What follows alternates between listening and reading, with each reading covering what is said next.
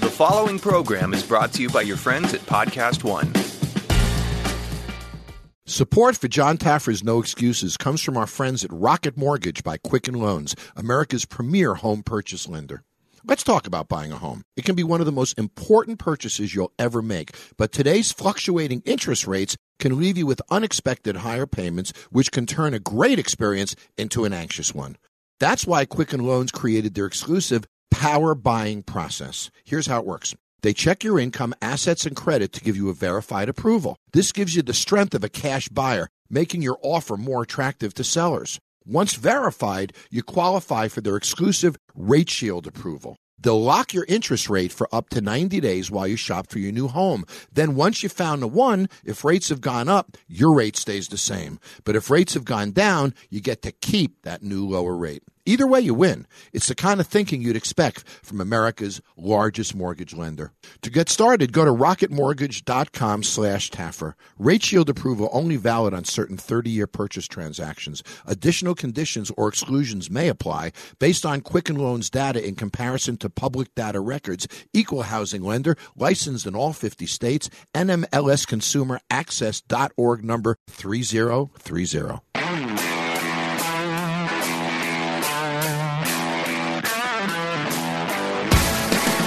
This is No Excuses with John Taffer. I'm John Taffer, best-selling author, bar rescue guru, and soon your new best friend. I've got a lot of shit for us to talk about, so stop making excuses and let's get started, because this gets real right now. All the way from the studios at Podcast One, here's John Taffer. Here we are, back for another episode of John Taffer, No Excuses, and I'm actually in Las Vegas in my home studio, which is great because I'm typically on the road 40 weeks a year, so it's great to be here. And I got to tell you, some shows really excite me. This one does. I have Jim Harbaugh. Jim Harbaugh is not only a great quarterback from the Chicago Bears, is now coach of University of Michigan. And I don't only have Jim, I have his father, Jack, as our guest. So we're going to talk about football. We're going to talk about leadership, which is really, really important to me. I also have a special guest who's going to be visiting me in a little while from New Orleans, from Spirits on Bourbon. Brad Bohannon is going to join me, and we're going to catch up and see what's going on down there in his post-bar rescue life. But I would be remiss if I didn't recognize that today was 9/11. And, it's important that we just take a moment and look back and remember that on 9/11, all of our lives changed. 19 men hijacked 4 fuel-loaded U.S. commercial airplanes bound for the West Coast. 2,977 people were killed in New York, Washington, D.C., and outside of Shanksville. You know, it's interesting that 80% of them were men. And when we take a look at who passed away, New York firefighters, 343 firefighters were lost. 23 New York City police officers were lost, and 37 Port Authority officers were lost. You know, this is a moment when a uniform walks by to just look at it and smile, you know, and just to recognize our first responders. And I don't want to get into a big, depressing dissertation because life is better today than it was then. But this is a great day to recognize our firefighters, our police officers, our first responders, who any day can be a rough day for them. 9/11 is something that we need to remember every year, and certainly they're remembering it. Let's make sure we remember it to them. So moving along on a little more positive note, I knew this was going to happen. People have been trying to take and mix cannabis and spirits together. So I've heard the word weed ski instead of whiskey. I've heard all sorts of things, but it's all come together now. There is a gentleman who is now going to brew a beer from cannabis. Now, no hops, none of the other typical ingredients in beer. He's going to brew it from cannabis. And apparently he claims that it won't get you drunk. It's going to get you high instead. So we'll see. If he's brewing it, by the very nature of brewing, it becomes alcohol, and alcohol is intoxicating. So I'm not sure if it's going to do or not, but we'll see. Providence Brands of Canada is going to create a beer brewed from cannabis. I wonder if they'll set it up as a vaporizer so you'll be able to vaporize your beer. And staying on cannabis, California passes a bill to expunge old marijuana convictions. So think about this. There's 208,000 cases in California of cannabis-related convictions. And they're going to expunge a whole bunch of them. What do you think about that? I mean, I'm not anti-cannabis, but people did break a law. Some of them were dealing, and I'm not certain that turning our back on old laws is always the best. I'll be curious to hear what you say. Let me know. Send me a note. Let me know what you think. How about, I mean, it's just a ridiculous story to me. I can't get over how Elon Musk has gotten, sort of away from himself, but his behavior of smoking cannabis on a podcast, apparently some of his executive staff has resigned. His stock has gone in the toilet. But, I wonder if that's the behavior that a CEO should be doing. Public companies are very subject to appearances. And if somebody acts a little nutty, stock can go down. In theory, a stock can swing by billions of dollars on the social acts of a CEO if they're not right. So, when you go public and a company is publicly traded, somebody like Musk has to understand that there's a public trust. And certainly he can smoke his cannabis, he can drink his liquor, he can travel around the world, he can take days off, he can do whatever he wants. But when he took his company public, he took a public trust to act in a way that is supportive of their investment, and he didn't. So in essence, as far as Musk is concerned, I recognize his genius, and SpaceX had another launch today. Good for them. But the fact of the matter is he directly, purposefully violated his public trust with his shareholders. And because of that, the stock went down, and many lost an awful lot of money. You can't take investors' money and then act in a way that damages their investment. If I took your money to invest in a bar, I can't go in that bar and get drunk and make a fool out of myself and hurt your investment. And that's exactly what Musk did. So I must say to those who say, boy, he's getting a hard time, this and that. No, he's not getting a hard time. He violated the public trust from the investors that he took his money from. And that is outrageous. So Musk, I think you should write a check for those losses. I think you should step up, and I think you should correct the damage that you did for the sake of your investors. What you own is not a private company. It's a public company, and you should treat the public a little better. So baseball, it's really like a little scary.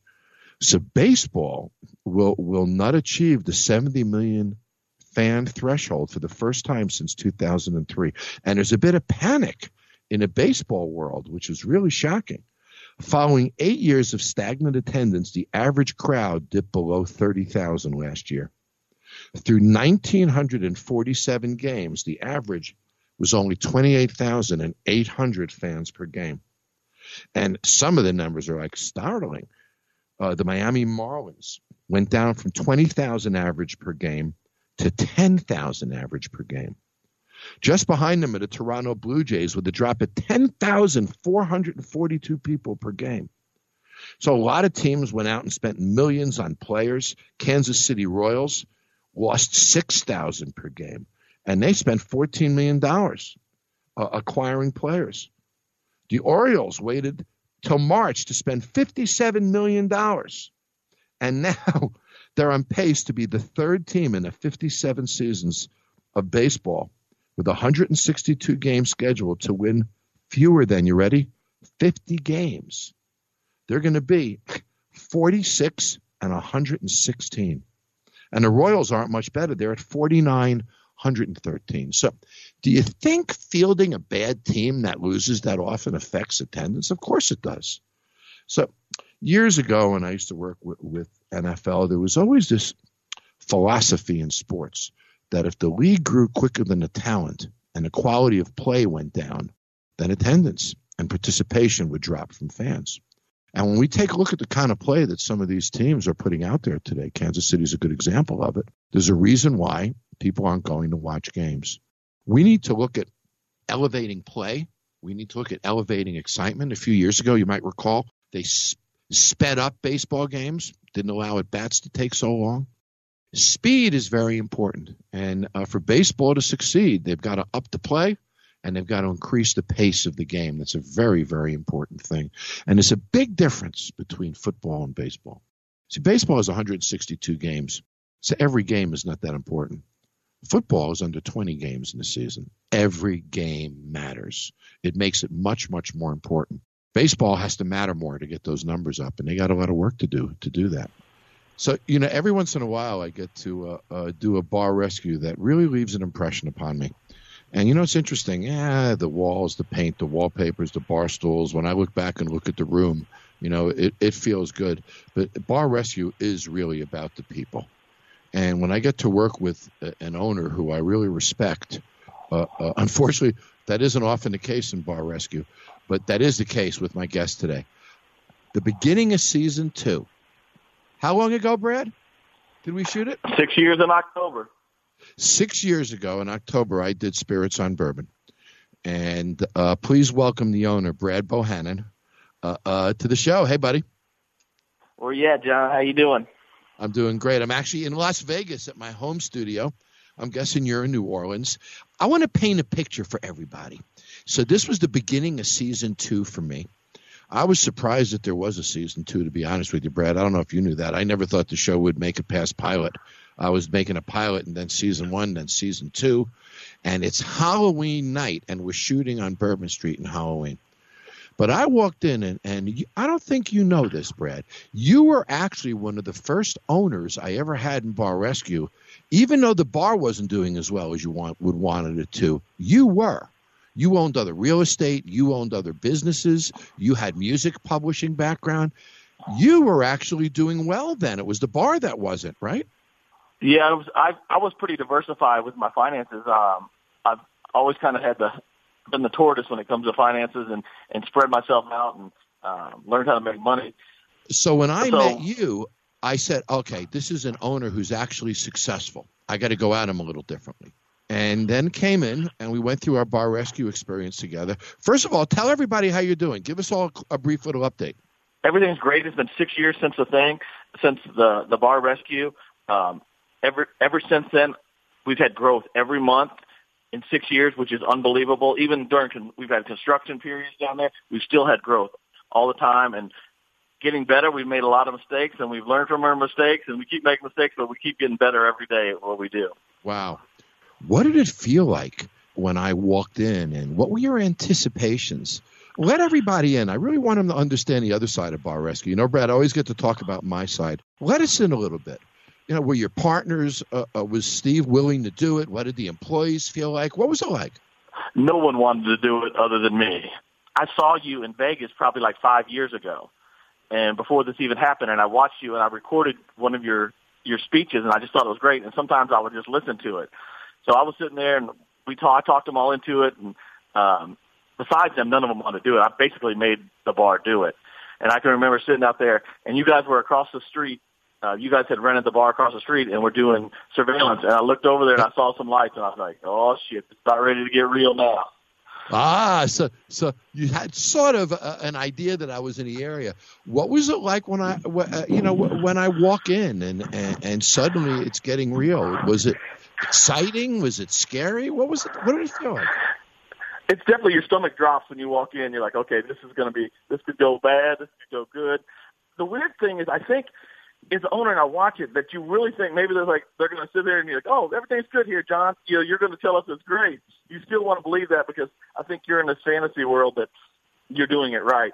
But then when all the hell starts breaking loose, then that's when you know it really gets real. It's funny that's why I think I get people to do bar rescue and I don't look at the casting reels that the network does beforehand because I want to keep it fresh. That I'd never met you beforehand or I didn't even know what the heck you look like. But they always think that they're the one that's going to either be clean or pass my test, or they're the one who's going to outsmart me, or they're the one. It's always interesting, and the ones that feel that way are typically the ones that fall the fastest, Brad. You know what I mean? But they don't want to listen at all.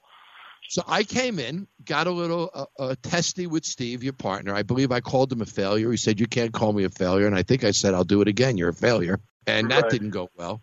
I threw some food at the chef, if I remember correctly. And then I sort of stormed out. What happened after I left? Well, when we were doing it, it was like to talk about it. We're going to do this. And I was trying to sell it to everybody. That's a great idea to do. And sometimes when you're in a a position like me as at a bar, it's really not, you're not voting on it. It's kind of a dictatorship. I said we're doing it, so we're going to do it. And so I remember the food got thrown on the guy, and it was feeling really bad, and all was breaking loose. Steve was getting chewed out, and right after you threw the stuff on Jeff, he comes in and he goes, Brad, do you really still think this is a good idea? And I'm like, I'm like, I hope so. I sure hope so. So you had a moment of doubt then. Yeah, at that point, I was like, everybody was telling me not to do it, and I was thinking to do it. And then, at that point, I was like, I hope this is worth it in the long run. That's funny. So at the first night, even you had some trepidation, if you will. Oh, you always got to have it, and it's like being naked. You're everything. You have to open up all your books. You have to show them everything that's going on, and no one likes to know their faults, and no one likes to see what they're doing wrong. They just like to be praised. Yeah. Remember when we walked down Bourbon Street together and we walked down to the Turtle and we had the whole discussion of, that your success wasn't about the competition. It was about you and that operation. And that was a powerful talk, wasn't it? It was really good. And the thing that's really worked for me, and I've sat and thought about it a lot, is like doing this for such a long time. And I never really had a boss or have anybody to be held accountable for what I do and in my actions, because I was basically in charge. Getting you in my life, it felt like someone I respected and trusted, and it gave me someone that I had to hold myself accountable to. And still to this day, people, they still, because I represent you partially, because what I do, people tell you, still to this day, you'll get some, Brad did this wrong, or they're doing this wrong. Oh, yeah. I'll get the random text, and like we always say, we work at it every day. We make mistakes, and we just try to keep getting better. I've used that as a tool to make me better, to make me a better manager, to make me communicate with people better, to let me realize that I need to talk to 5 or 6 people that are essential in my organization and tell them what I want and let it go down. With your help, I have become a better manager, and I can manage a lot more things at once. What's interesting is when I look at the success you've achieved compared to other operators, and there's only a couple of others, and it's interesting. It's the 2 hurricane operators, because you were a successful business guy, but the bar wasn't doing well. But you were a winner. When I went to the bungalow bar, the Tuberties, who you know well because you came up there when we did the reveal for them. They did really well with the rescue because they too were winners. They were successful. The storm took it away from them. And then Big Mike's, which wasn't far from you, which was down in Baton Rouge, which was the flood hurricane episode that I did down there. Mike is doing incredibly well. His sales are up over $1 million. So, it's interesting. When I leave Bar Rescue and I leave, a lot of people don't realize it's not on TV for 8 or 10 weeks. So it's not like people line up to come through the front door just because I changed the sign. And we try to keep it pretty quiet that I'm there, so a lot of people don't know that we're there. So if they don't market it and promote it and do it, it doesn't work. You got that.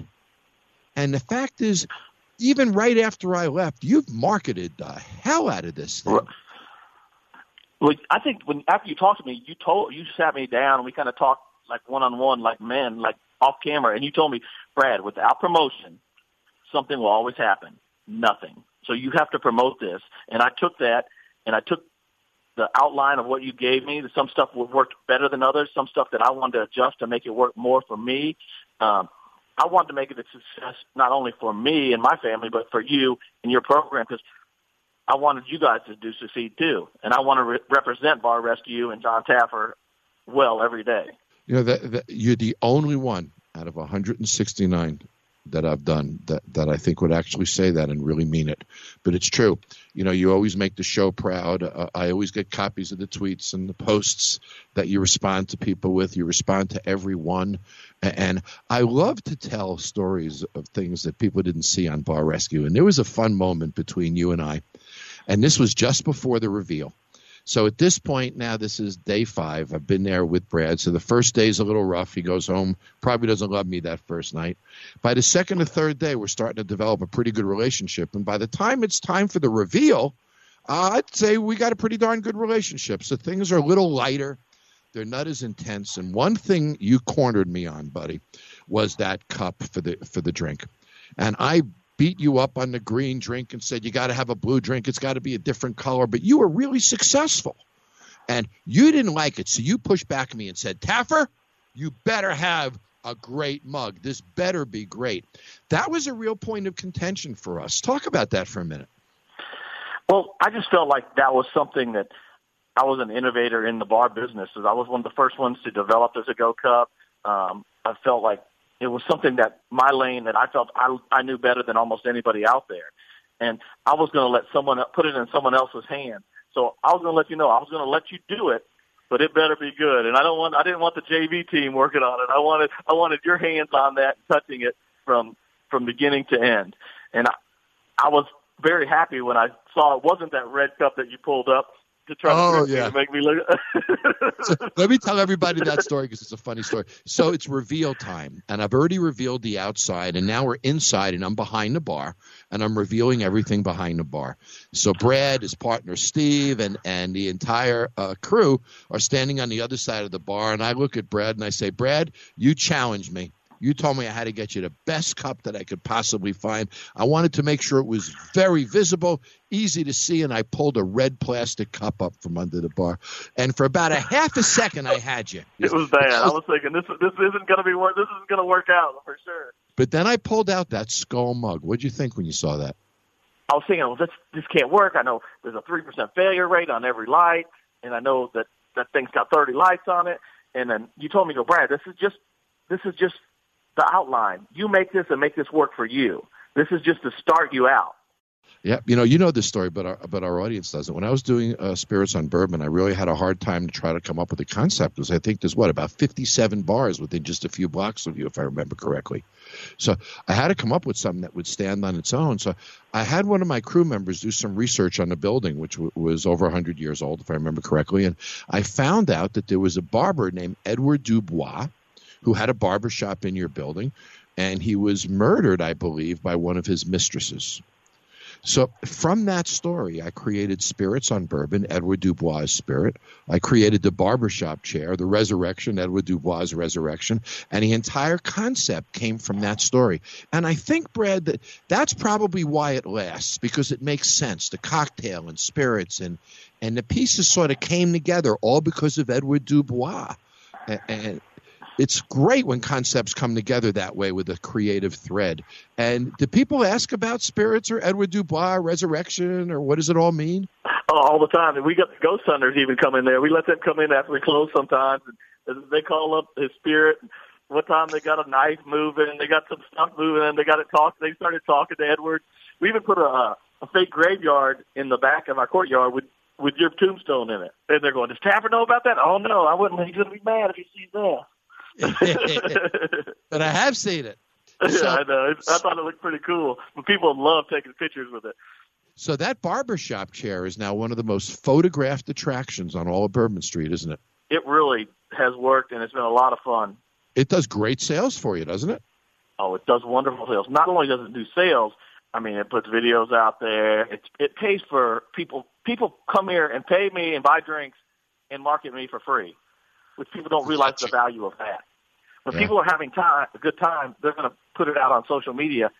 And instead of me buying $5,000 worth of ads, they're spending $50 with me and advertising my place, which is great. So nobody gets in a chair and doesn't take a picture, huh? Yeah, it's just a moment you got to remember when you're on Bourbon Street, I guess.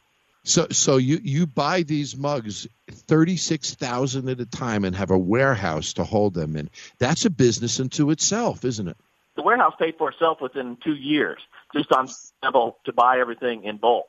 It's been a neat adventure, and it's just another process of things that I've been able to adapt and to learn how to do and save money in other projects that I do too, just by being able to buy. Whenever I have a bar rescue owner who doesn't know how to market, I always have him call Brad. And Brad always is happy to talk to them. He's part of the bar rescue family. You're also always happy. If I call you and say I'm doing something for charity, you're the first one to write a check, buddy. You know, and you always step up to do anything for the bar rescue family. You're an incredibly appreciative owner and good guy, Brad. And to think that, you know, the work that I did down there with you for those days have made such an impact upon yours and Steve's life. It's an amazing thing. And how many tourists do you think have been through Spirits on Bourbon since we've opened it? I couldn't even count. There's been millions of people that even kind of just came in there to see it. And with your help, if you think about it, with this help and changing the way that we're making a lot more money, is I've been able to build a park for my hometown for disabled kids. I was able to buy a battered women's shelter at my hometown. So there's been a lot of things that I've been able to give back what you gave to us. Yeah, that's awesome, buddy. You've also given back to the other hurricane episodes that I've done, and you've stepped up anytime I've asked you to. There's two lessons to learn here. First of all, for business owners, look at Spirits of Bourbon. We didn't rely on a brand. We came up with the barbershop chair. We came up with the Resurrection cocktail. Brad bought a hearse, and created Spirits on Bourbon with a barbershop chair and a hearse. It's a bunch of different pieces that all come together to create success. It isn't putting a sign on the building and sitting back and waiting for it to happen. Then I come with Bar Rescue, give them a national television show, and still Brad doesn't sit back and wait for it to happen. He goes out and makes it happen. And there's a lot to learn here as an entrepreneur. There's also something else to learn here personally. I am quick to do anything for Brad because Brad is quick to do anything for charity and to give back. So make no mistake, when we give back, we get back. And it's supporting the community that allows them to support us. Buddy, I'm very proud to call you my friend, Brad. We've known each other a pretty long time now. We've been through a lot together. And it's all been a really great and positive experience for me, buddy. I wish you continued success. Well, thank you, and I feel I'm blessed to know you, and I'm happy to be able to call you a friend and someone that I can lean on when I need it. And I'm there for you if you ever need anything from me. And I hope to see you soon. You will. I'll be down in a few weeks, buddy, and you can count on it. And where can people find Spirits on Bourbon online? SpiritsOnBourbon.com, and it's just www.spiritsonbourbon.com. Then we have the Instagram Spirits on Bourbon and the Twitter Spirits on Bourbon. When you come in, just come say hi. Usually one of us is there.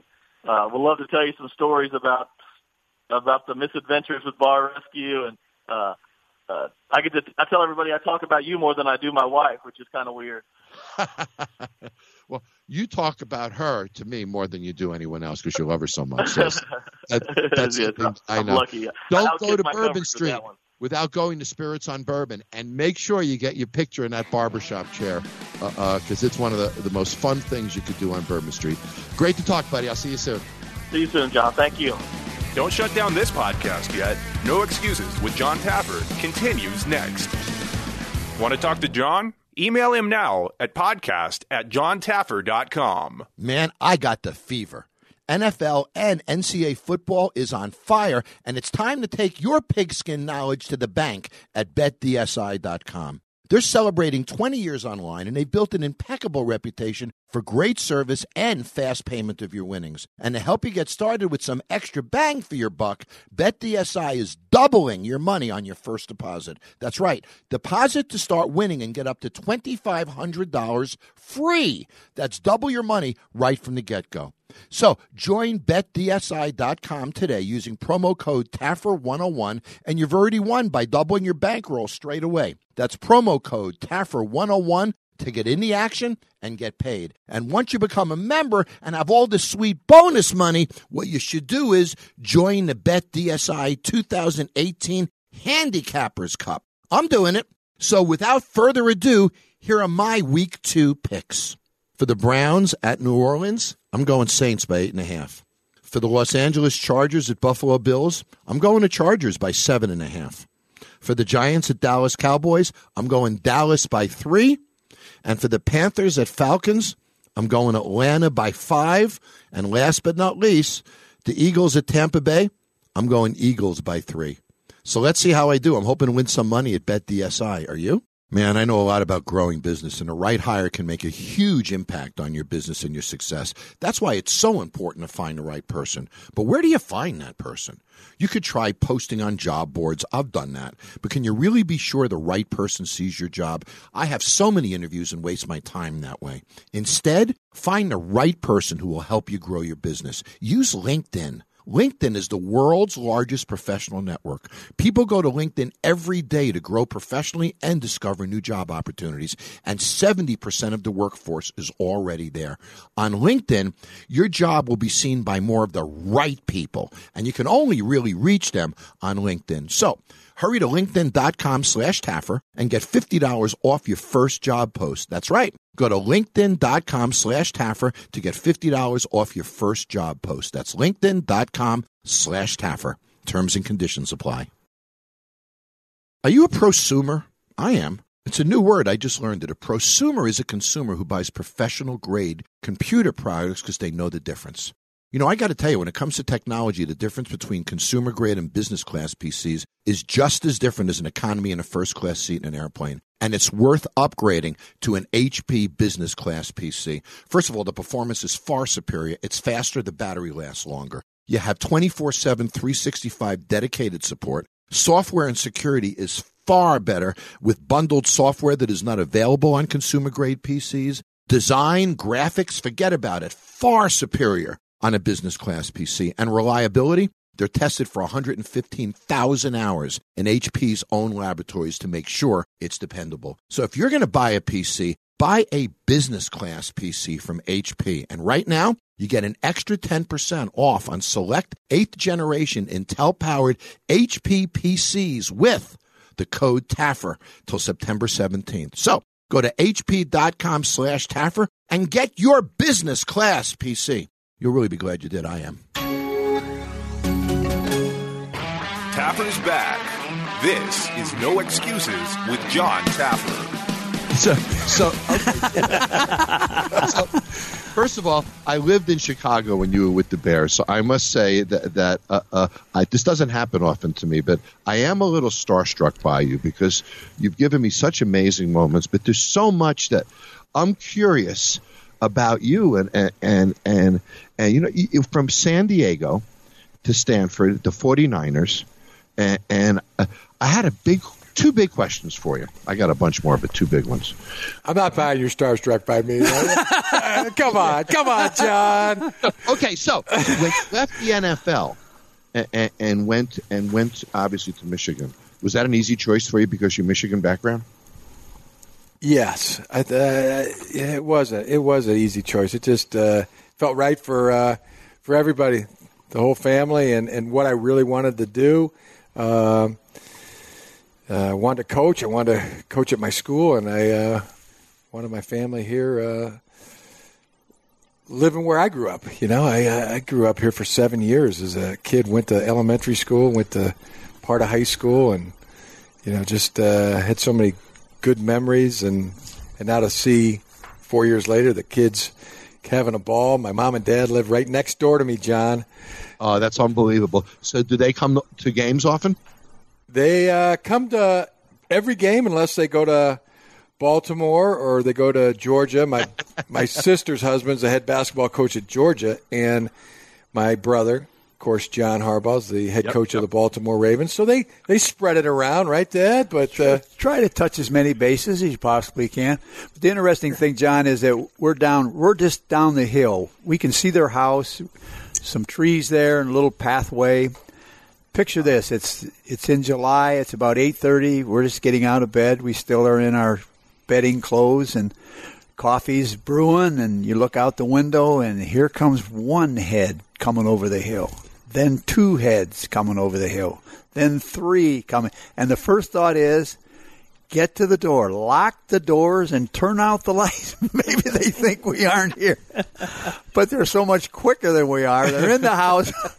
They got it figured out. Now it's breakfast and Oreos and chocolate milk and all the things they can't get at home, they get with Yai and Papa.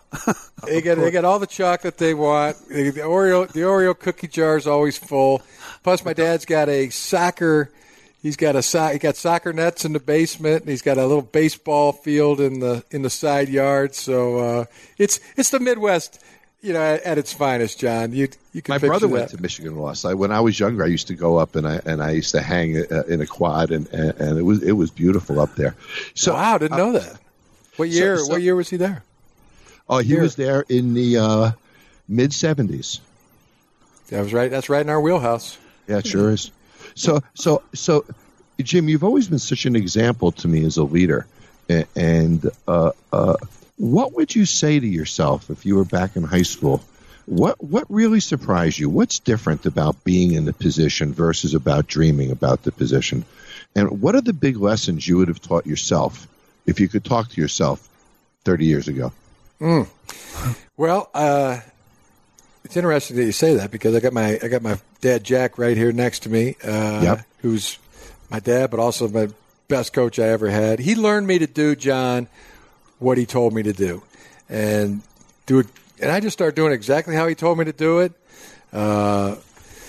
with numbing repetition, and I just kept having success doing it the way he told me to do it. And that was my template. And I really believe, fundamentally that if youngsters want to be good at sports, just listen to what your coach tells you and do it as hard as you can. Translate the same thing into school. Do what your teachers tell you as hard as you can to the best of your ability, and things are gonna work out for you really, really good. And I've never really veered off of that, and really life has proven that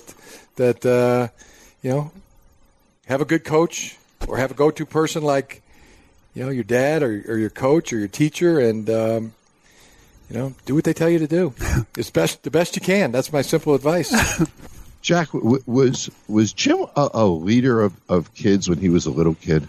Yes, very much so. From the very time that I can remember that he could walk around and talk, and he was with his brother. He's so fortunate. John is only 14 months older than Jim, so they were almost like twins, and we moved around a lot. We moved 18 times. We coached at 14 different junior high schools, colleges along our coaching career, so every year or so, we would move and take another job and pack up the house, and Jackie would get the kids in school, out of school. She would sell a house, buy a house, negotiate the washer and dryer. She did all those types of things, and we just moved around, and it was kind of us. It was just our family, and we had to go into a community, and we would adjust and try to do as well as we could. But to answer your question, yes, Jim and John fed off of each other, and they were true leaders. They organized the neighborhood. We're going to meet here at 7:30 in the morning. You bring the bat. We're going to bring the ball.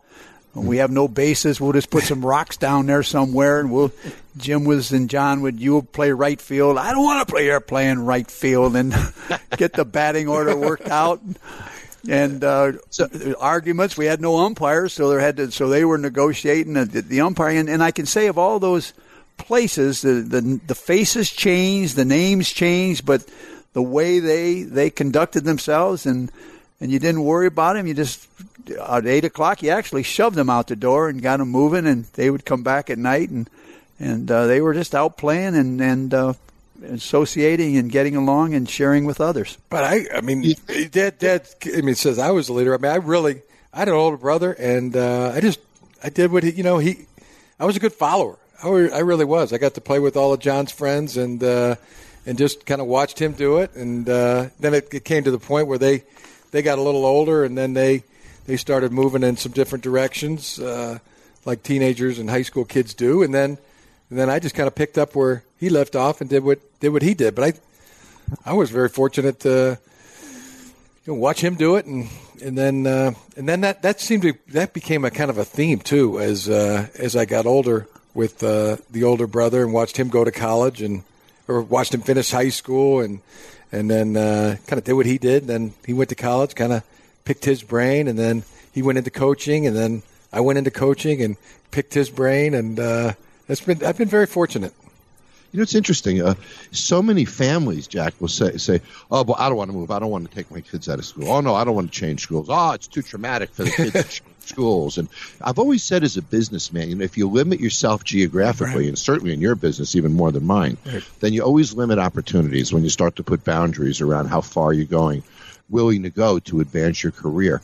Do you think, Jack, that moving like that toughened the boys up a little? I do now. I worried about it, and my wife Jackie. I don't think you worried much. We did. You worried? You actually worried? I'm not buying that either. I was very perplexed and worried and concerned.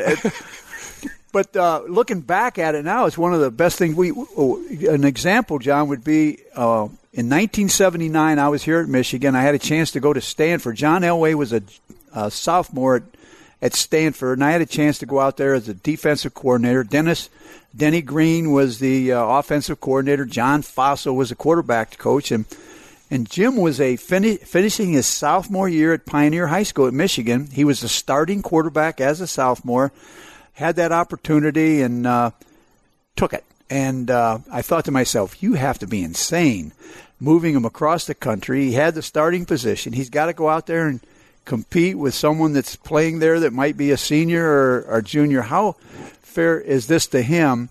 And I look back at the now, and it might have been one of the great things that ever happened, because he was exposed to John Elway and Jim Plunkett and Steve Dills. Steve Dills, Benjamin. What was Benjamin? Guy Benjamin. They would meet there in the summer, and they would throw the ball around. They had 7-on-7 out there, which we didn't have here at Michigan. So 3 days a week in the summer, he was out in passing leagues, playing basketball, and it just broadened him into what you mentioned. That they have so many friends now.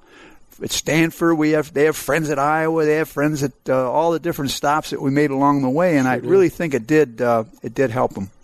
It's interesting. I wonder if things like that don't help build leadership, and I'd be curious to hear your thoughts on this, Jim, because you had to walk into a new school, win people over socially, right? Find your place in the society of each school. And you couldn't do that all with sports. You know, there were other things in your life that so in essence, it made you accountable to yourself, I think, more often. And it put you in a position where you just got good at positioning yourself with new people. Do you think that contributed to your ability as a leader? I don't know. I mean, sports was, there might have been a few other things I had going in my life, but 98% of it was sports, I think, looking back. My dad always did a really good thing whenever we moved, and I think we moved, I don't know if I've ever counted 10, 12 times before I was 18 years old. But he would always move us. He would get a new coaching job like when the season was over, like December or January, and then he would go first.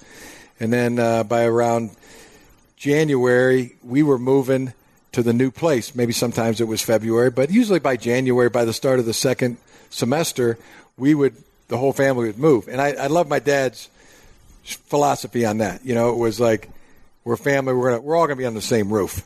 And we're going to make that happen as fast as humanly possible. And it was good for us, because even if we got to the new place, you know, by March, you still had a couple months in school where you could meet other kids, and you could get signed up for the summer, you know, the summer baseball team and the football team, and you had friends going into the summer, and so I thought that was another genius move by Jack Harbaugh, and for, you know, just a piece of advice, if I may, you know, as a kid, if you got a, you know, parent that's moving, you know, don't do these. The dad goes, and then 6 months later, let the kids finish school philosophy. But Jim, a lot of people do. After the conversations we had last week and the week before, I think he just wanted the meals and everything else, the way your mom took care of him. He didn't want her that many miles away from him, because it would have been that much. Probably didn't want to pay 2 mortgages or 2 rents. No, didn't want to do that.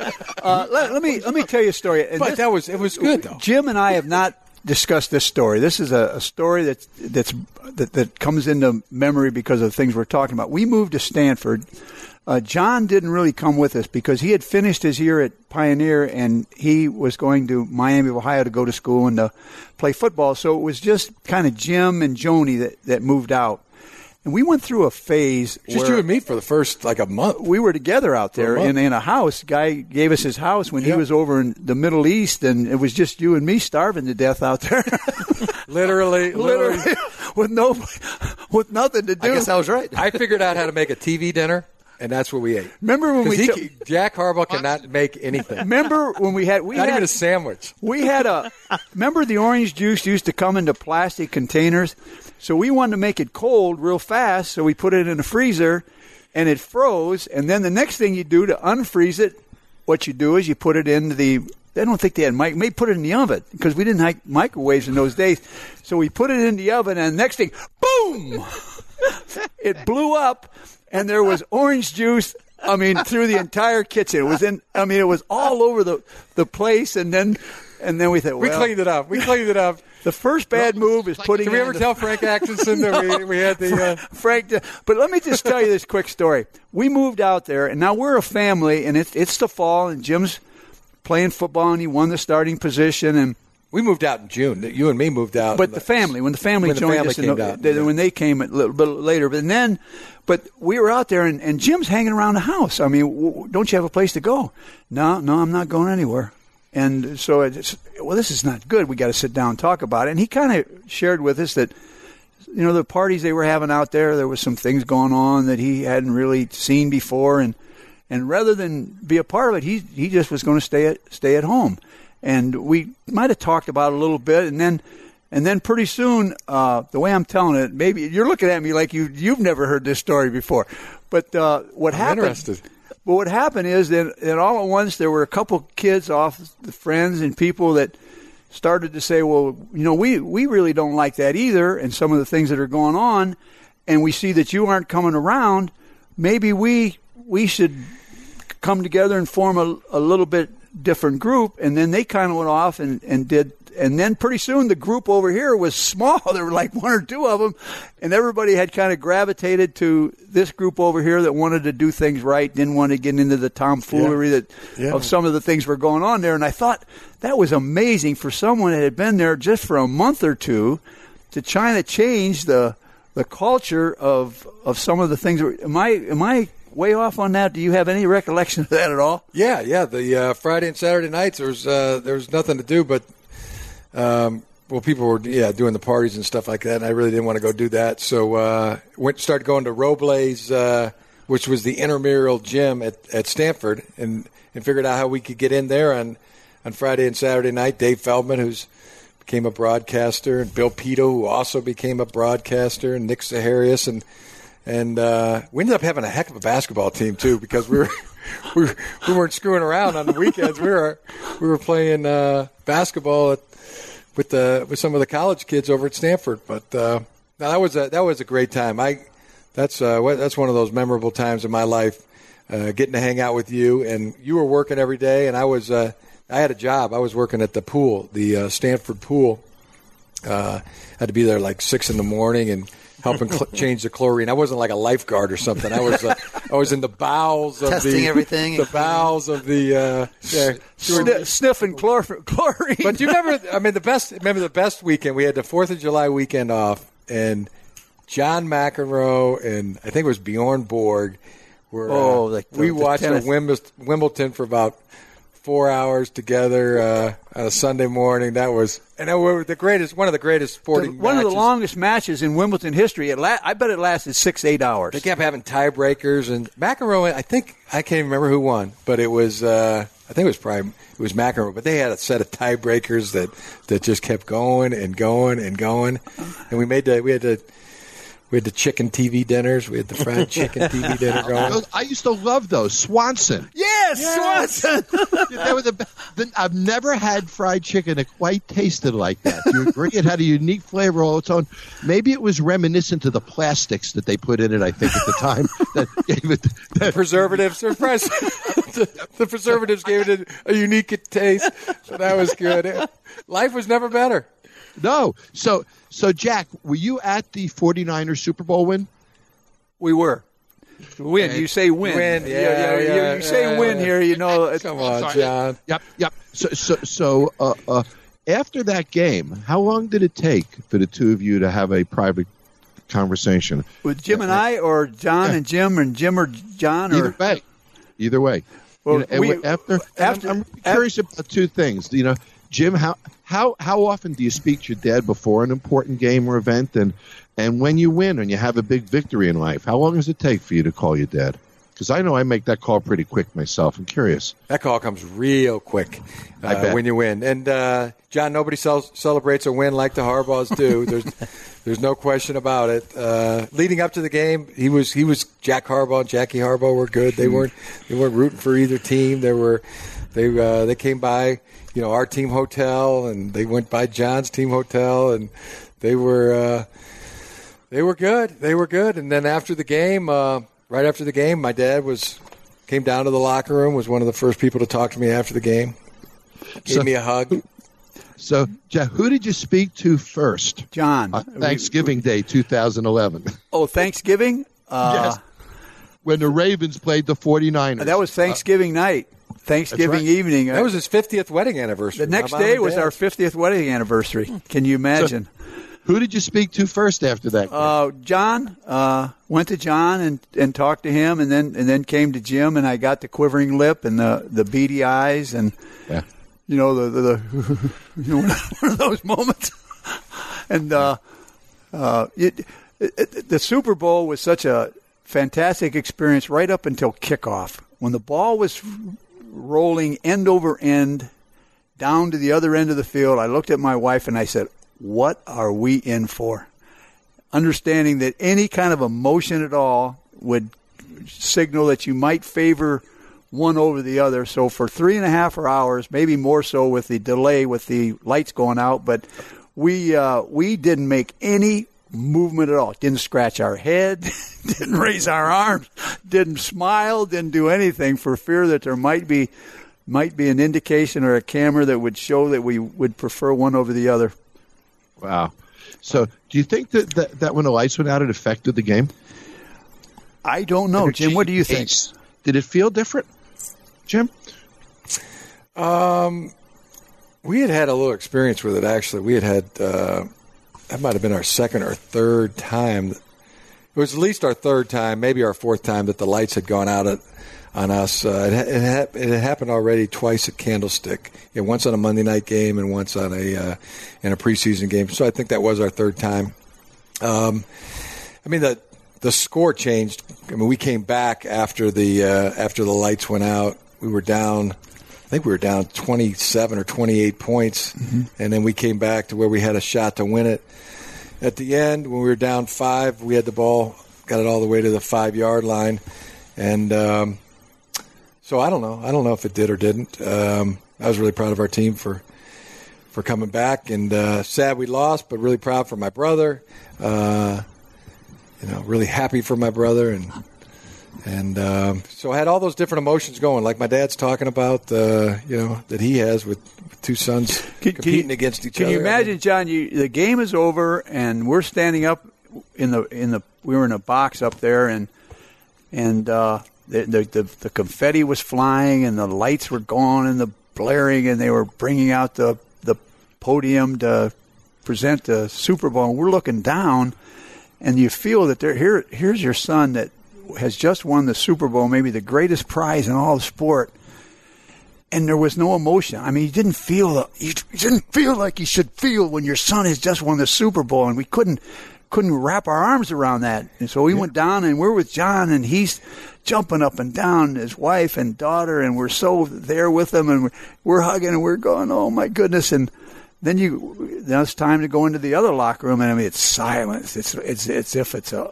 silence. That we've all been in those locker rooms, when and that's the way you went from one emotion to the other, realizing that you are part of those two locker rooms, and then we rode back on the bus with Jim and the family, and just walked the streets of New Orleans with Tom Crean and Joni, our daughter, and their family. We didn't go to either party. We didn't want to do anything. We just walked and walked and walked, and finally, Doc Rivers was a friend of Tom's. They had Marquette connection, and he texted Tom, and he said to Tom, he said, how your in-laws handle this? And Tom said, not well. And he said, well, that's natural. That's normal. And then he went on to say something that really resonates with us even today. A parent can only be as happy as their unhappiest child. And it all made sense. I mean, it was as if somebody had just lifted a weight off of our shoulders, and we understood, that emotion that we felt. And for him to be so wise to share that with us meant a great deal in our lives. Wow. Is that when and then right when you got that text, that's when you headed over to the Ravens Super Bowl? Is that what lifted the burden off your... The guilt. We didn't feel the guilt anymore. Let's go. Let's celebrate. Oh, well, that's good. So, just show them your phone. You got something on your phone. You got something about the Super Bowl on your phone. I was just charging your phone for you. With my Super Bowl? There's something on there. There's like your screensavers. It's a picture of you. No, we're not going there. Not sharing that? No, we're not sharing that. Okay. It's not a Ravens logo, is it? No, it's a self-centered thing about me, which I refused. I will not share. Okay, I get it. So, do you guys know that I have a connection to the NFL? I don't think you know this. I'm the creator of Sunday Ticket. Yes, we are aware of that. Love Sunday Ticket. Which was a lot of fun when we rolled that out. Well, John, when did that idea come about? It was around 95, and then give me a year either way, Jack. But it was 95, and actually, it's a fun story. I'll tell it to you real quick. A company called ComSat comes up to me, and we had won Sports Bar Operator of the Year and did a lot of consulting for the industry. And they said, we want you to do a feasibility study on out-of-market programming. So I could buy the Bears signal in Miami, or I could buy – this is just one game. So you get the local coach show and that local game, and you'd pay for that signal. So we did a feasibility study and did all the economics and what bars could pay for commercial licenses and stuff. We did this 100-page document or so and gave it to them, got paid. Then they came back to us and they said, this is great. Give us another document that tells us what does it have to do in a bar or a restaurant to be successful. So we did marketing manuals and ad slicks and all the systems and everything to promote it, sold that to them and gave them that document. Then they gave us the third document to do, which was define all the chain restaurants in the world and companies that would buy it. So we did that. So they took my 3 documents, and while we were writing the third one, compression happened, which changed the world of satellite dishes to get all 7 games, which I believe at the time there were 7 games broadcasted at once. So in order to get all 7 games, you needed 7 of those huge analog satellite dishes. Remember those? Mm-hmm. So with the holes in them, the big ones. So when compression happened, now you could pull multiple games down on one dish. It was a big deal.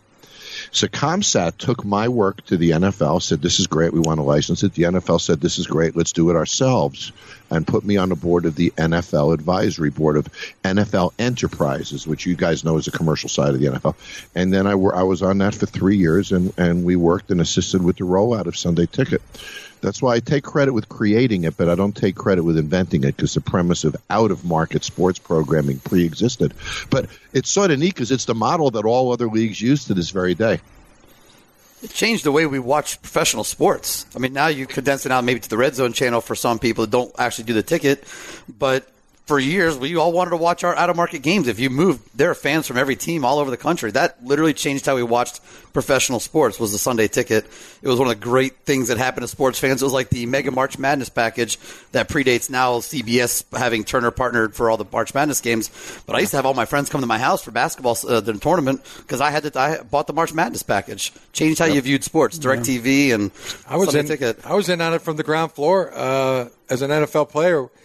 You could get Sunday Ticket. So maybe it was like 95 or 6, maybe 97. I don't remember got it exactly. For free. Everybody else got it for free. Well, yeah, I got it for free. It was awesome. Great. Well, for you it was fun because you could get to watch other teams from other cities that you typically wouldn't get to see at home. You'd have to watch other tapes to do so. So I'm guessing it was even helpful to you as a coach or a player. It was very helpful as both. You could play your game and then watch your opponent that you got in the next week or 2 weeks. You could DVR it. It's just great. Still do it today. What came home from this ball game and wanted to see the highlights of SMU. Wanted to watch the Nebraska game and watched Northwestern game was already over. But it's a great thing. Didn't it also, John, from your perspective, didn't it change sports bars?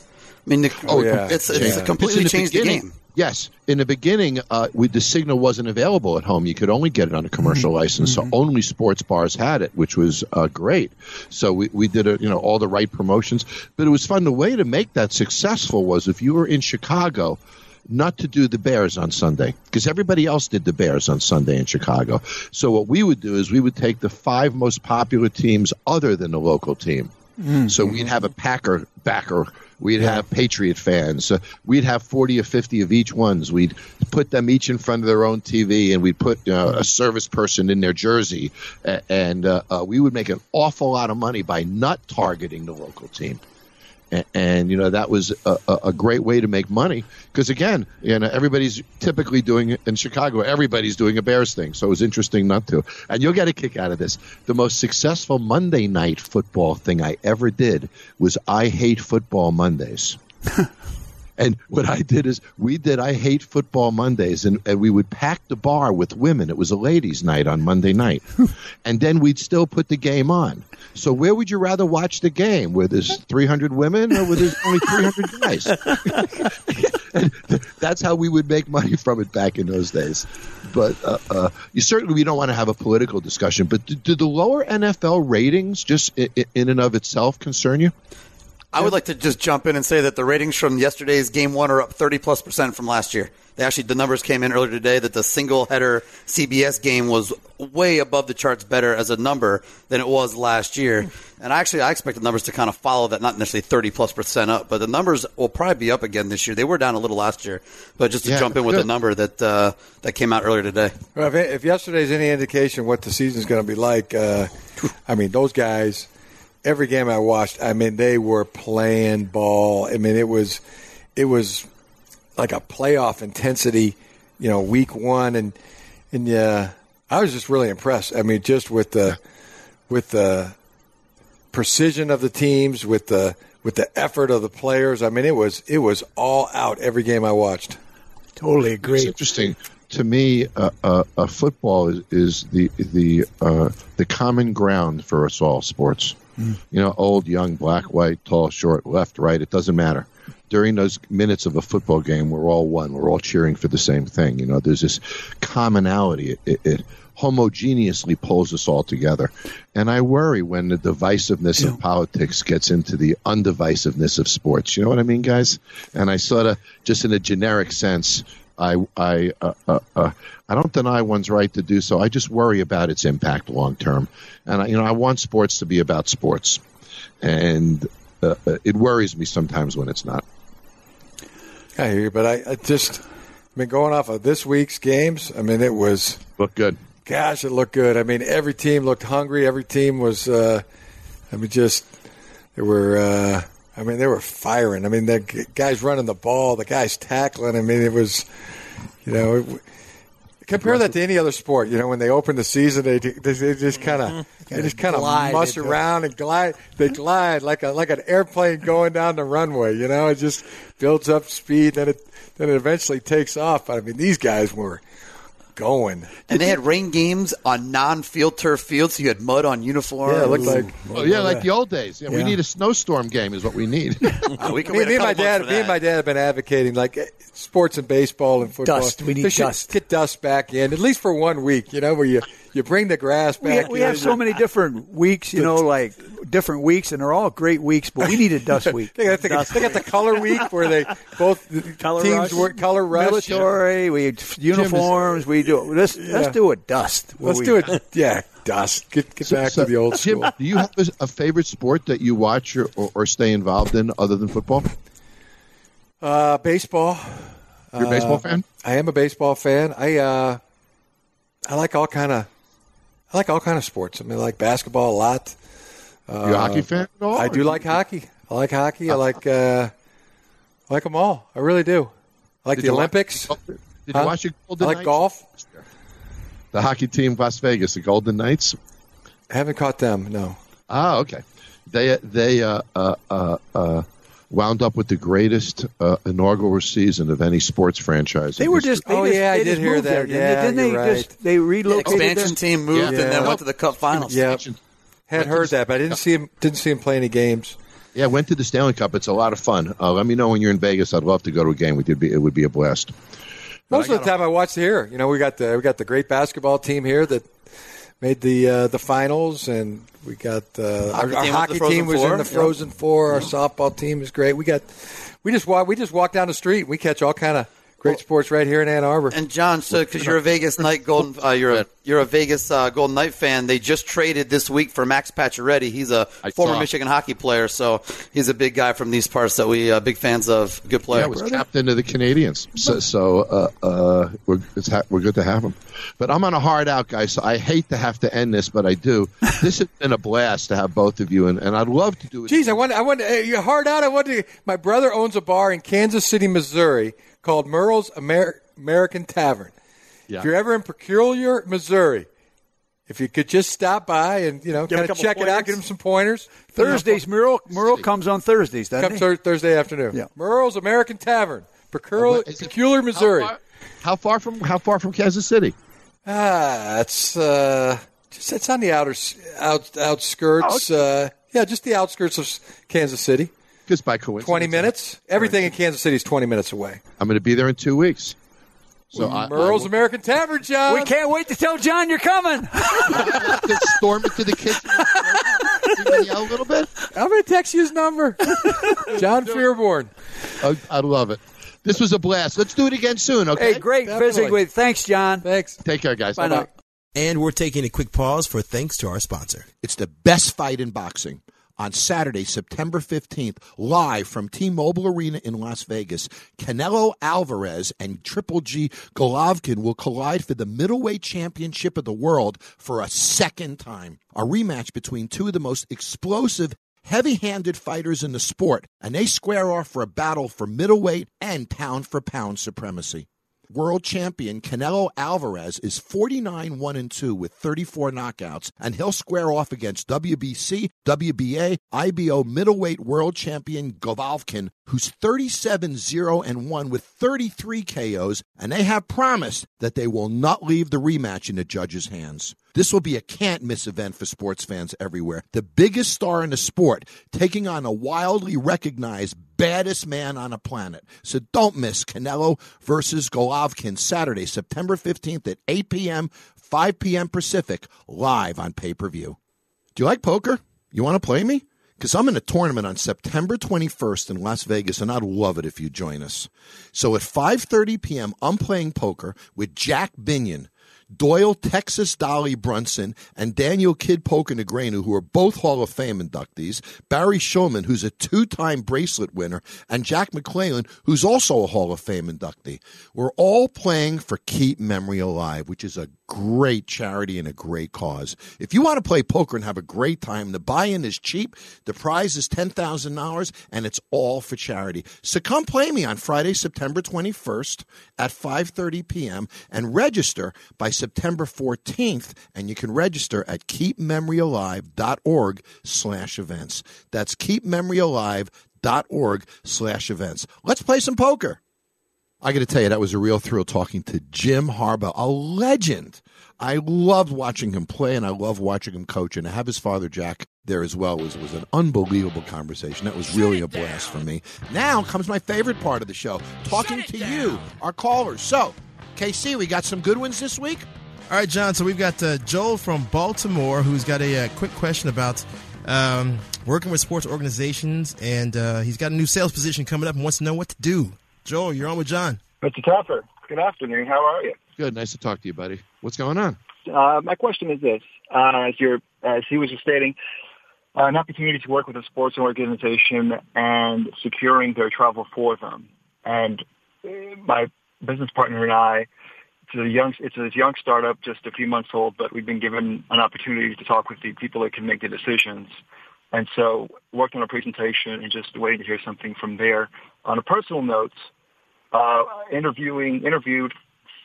went through 4 interviews for another job, and it's a sales job. I do intelligence analysis for organizations, government organizations before that. So my question to you is, I've had a lot of accomplishments. At what point does something become, do you stop going after new things because it's not that you can't do them, but when do you recognize that maybe something is too much for you or it's just not cut out for you to do? Have you ever been through a moment where you're like, yes, you know you can accomplish it, but there are just certain things like you going into the NFL right now as a quarterback. It's just physically impossible. That's obvious. But is there ever something where you just look at yourself or you look at a situation and you're like, yes, this is a great opportunity, but this just isn't for me, and it's not because you can't do it, but there's just something else at play, if that makes sense? No, absolutely. And I do. Being in my position now that I'm so well known, I get all these opportunities thrown at me. So people call me and say, listen, I got money. We'll fund you in something. Oh, geez, I can't take the money because it's there. That's the toughest one to say no to, is when somebody calls you and say, listen, I got a couple $1 million.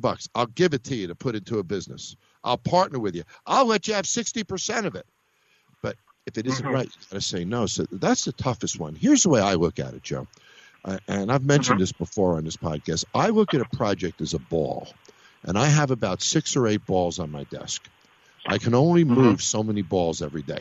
You with me? If you hear what I'm saying, I have to move every ball every day. If I can't move every ball every day, then I got too many balls or something is wrong. So first is the resource of time. Do you have the time to do it well? And when you consider time, you got to think to yourself, money per hour, money per day, what is time worth to me?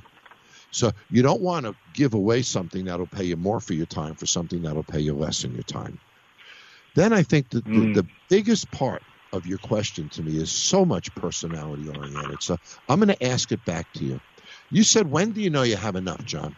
When do you say, you know what, I'm happy where I am. I don't need to take another project. I don't need to go. But, you know, some people just never are. Unfortunately, Joe, I'm one of them. I'm always interested in the next thing. I want to do the next thing. I want to do it. So I'm inclined to do everything. So it's hard for me to say no sometimes, just like you're experiencing. It becomes the economy of time. I don't want to let people down, so I'm not going to become a partner in a deal I don't have the time to do. I don't want to let myself down, so time is a big deal.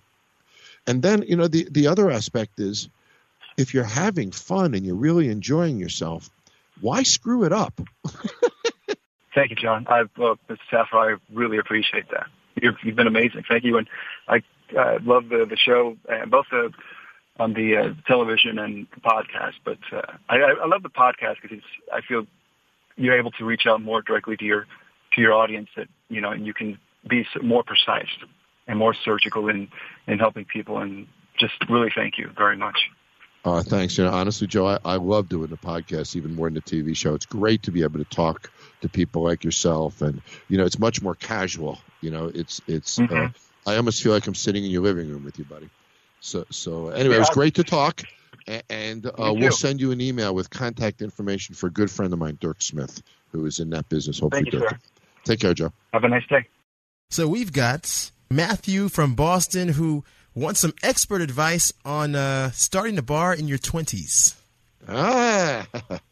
You know, that's a tough one. How are you, Matthew? Hey, John. How you doing? Good. Nice to talk with you. So are you in college now? What was that? I'm sorry. Are you in college now? I actually just recently graduated. Gotcha. So how old are you, can I ask? I'm 23. Okay, so you've been going to bars for 2 years. Yes. Okay. So do you like to drink? I like going out. I like the atmosphere, just going out to bars, which is really why. I wanted to open up my own bar before that, but definitely going out more with friends and being in that environment has helped push that idea. So let me. I always think, people, the term blue skying. Oh, it's great, man. You make a lot of money. Blah blah blah blah blah blah. Let me share with you that the challenge to the bar business is most people that want to go into it for social reasons or for drinking reasons, will tend to stumble, and the people that go into it have to go into it because they have a love for the business of it. And I share that with you because the bar business is really difficult. Unlike the T-shirt business, where you buy 100 T-shirts, you put them on the shelves, you come back in the morning, you got 100 T-shirts, they're all counted in a computer system, etc. A bar has controllable expenses. And if the liquor cost as a percentage of revenue is off by 5% and the food cost is off by 3%, you're going to lose money.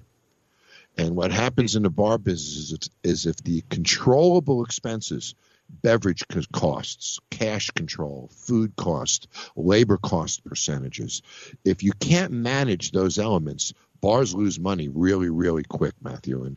And I want to caution you. The average bar in America will make about 12 to 15% of every dollar it takes in. That's it. So if this is off by 5% and that is off by 5%, as if off by 3%, whammo, we're done. We're in the red. So understand that it's an unbelievable business, buddy. I love it. Nobody loves it more than me. But it's a tough business. You got to get in the morning. You got to be there at 2 a.m. Understand that to be successful in it is really, really hard. And if you're willing to fight for that, then do it. If you want to do it to have fun and if the social motivation is leading you, think twice about it and consider the workload before you make your final decision. Make sense? No, it does make sense. I really do want to get into it for the business side, and watching the show Bar Rescue and kind of do my own research into it. I definitely feel like I could, once I get into it, I could really put in the work that it takes to be successful. And like I said, the more I look into it, the more I'm just inspired to put in the work and to be successful and to really take that next step to open up my own place. Well, let me share another thought with you because I love what you're saying, buddy. You sound like you got just the right frame of mind for it. The bar part of it is a lot easier than the kitchen part. So I wouldn't have your first operation have a big kitchen operation. Make sense? Mm-hmm. I would open a bar with a small kitchen initially, learn kitchen operations before you get into, a larger food operation. So I would do a bar that is a small kitchen with a very abbreviated menu, great burgers, maybe pizza, something like that. Or I would do a bar without a kitchen to start. Because, again, most of the failure happens on the food side is where the money tends to get lost. And that's it, buddy. If you can buy an existing one where the bar is already in it and it's been rented before, that's a great way to save money. Otherwise, I'll throw some quick numbers out at you if you got a pen handy. Bar is going to cost you about $1,000 per foot. That's the cost of a bar. So including the wood, the stainless steel, the soda systems, the cash registers, everything. So to put in a 40-foot bar professionally is going to cost you about $40,000. To build the space, it'll cost you anywhere from about $135 to $200 per square foot. So if you take a look at the square footage you're going to take, that's how much it'll cost you to build it, and that's about how much it costs for you to construct the bar. You can start to build a budget together from that, Matthew. Mm-hmm. Okay. I hope it helps, buddy. Take care. Absolutely. Thank you very much. And just one more thing before I go. I saw the Puerto Rico episode, and I thought the work that you did down there was amazing. Just want to let you know that. Yeah, that was actually a really powerful week for me. I cried most of the time that I was down there. So leaving them in a better place was really, really amazingly rewarding to me. As a matter of fact, listen to next week's podcast because Janet and Victor are going to be on, who are the owners from Puerto Rico. And I haven't spoken to them since I got my hug and got in the car and drove away. So I'm really looking forward to speaking to them next week. So take care, Matt. See you, John. Thank you very much for taking my call. John, we've got Matthew from Lake George, New York, who has started a book club with his daughter after finishing No Excuses for the second time. Oh, man. How old is your daughter, Matt? She's 26 years old. She works for the Mouse down in Orlando and has been struggling with advancing herself through the ranks for the last 3 years. 4 positions, a little bit slight increase in salary. So I wanted her to keep the pace up and not feel kind of beaten down. So did you buy her a book of No BS? Yes, I did. I sent her a book, and then what we did by email was exchange each chapter one by one, all 6. It was incredible.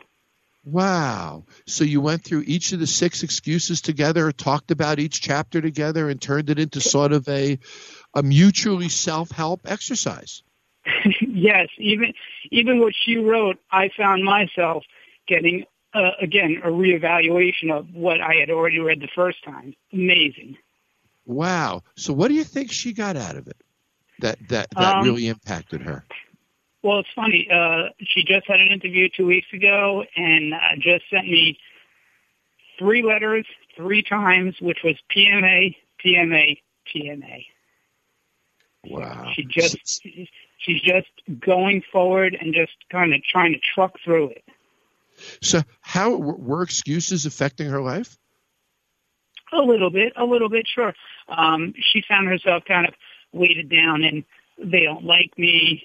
They're not accepting me. I can't move forward with management. And I said, it's a big company, 35,000 people. It'll take you time to move through the ranks.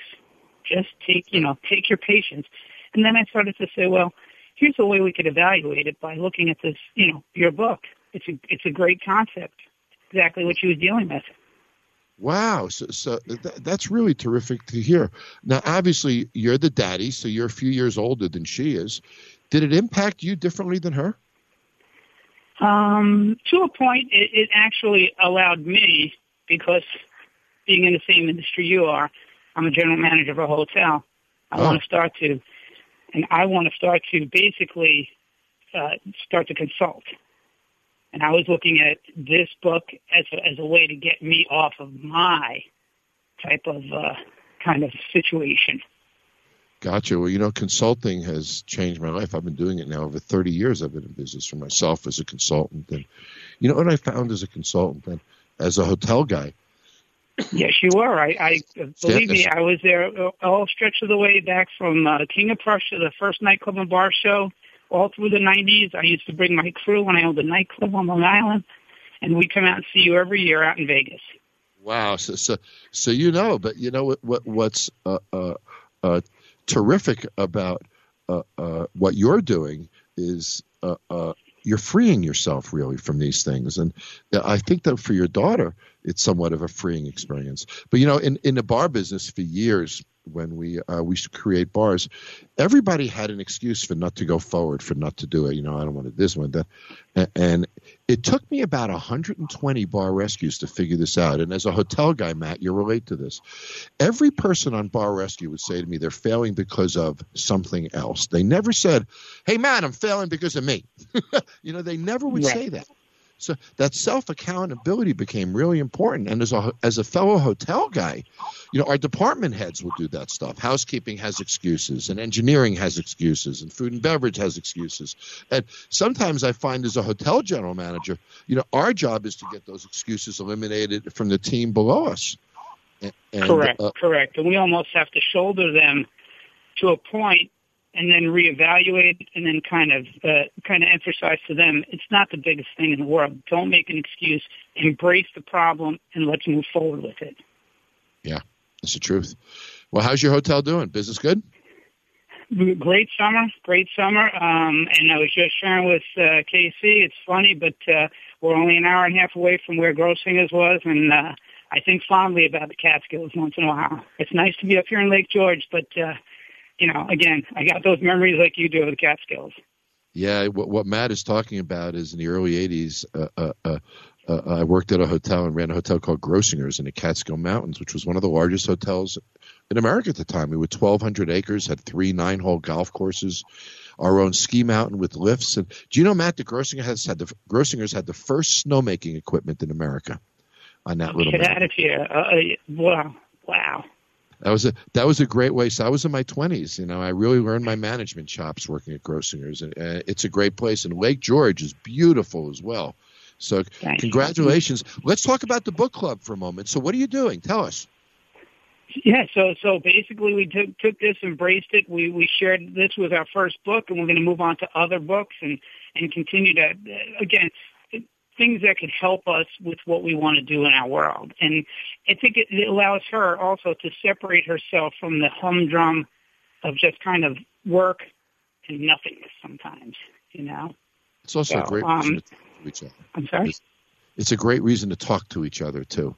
It's phenomenal. Everybody's blown away by the idea, and we are, too. And we think it's the funniest thing in the world because we never thought of it until I read your book, and then she started sharing her struggles of what she's feeling. And I said, you're not feeling anything that we all don't deal with. John brings it up in his book. Let me share this with you. Wow, that's unbelievable. When my daughter was young, I used to travel to Asia all the time because I was opening Hyatts and working for Hyatts and Sheratons back then. And we didn't have internet. We didn't have Skype or any of those things then. So my daughter, I would make her fax me her homework every afternoon in Asia, Matt. And I would get up at 5 in the morning, which was 5 in the afternoon Chicago time, and I would do her homework with her every night with those curly pieces of paper on my desk with weights and all over them. And it wasn't a homework. It caused us to talk every day. And I'm guessing your book club is doing that. You guys are talking about other things and learning about each other when you go through this process, I would think. Yeah, it's been phenomenal. It really, really has, and I can't thank you enough. And again, kind of, look, I'll say this also, the podcast, you are moving at breakneck speed. You're an amazing human being. This stuff with Lewis was great. I'm blown away by what you're bringing to the table. I really am. As a fan, as a lifelong person who knows from the nightclub and bar all the way to now, and the way you're moving through this podcast, kudos. I'm amazed. I'm just like rocking because I knew you could do this. Oh, thank you, buddy. It's because of people like you supporting me that it happens. But this is my favorite part of the show for this reason, Matt. And I really love talking to you, buddy. And this has been really nice. So congratulations on the book club. And I think it's an amazing story. And I hope other people, fathers and kids, will realize this is a great way to connect and grow together and learn about each other and just make our relationships more meaningful. So thanks, buddy. Nice to talk. Thank you. Take care. This was a lot of fun this week. I love talking to Jim and Jack. I love talking to Brad and catching up. But most important, I love talking to all of you. So if you'd like to talk to me, just send me an email to podcast@johntaffer.com. That's podcast@johntaffer.com. And we'll get you on the show and we'll talk. Also, hit subscribe at Apple Podcast. Go to podcastone.com or the Podcast One app. Subscribe and you'll get your new episodes every Tuesday. Also, like me. Share some comments. And don't forget, comment on social media or send me an email. I love hearing from you. And I'll hear from you again, and you'll hear from me again next week. Take care. Thanks for listening to No Excuses with John Taffer on Podcast One. Download new episodes every Tuesday here on PodcastOne.com, the Podcast One app, and at Apple Podcasts. Make sure to rate and review.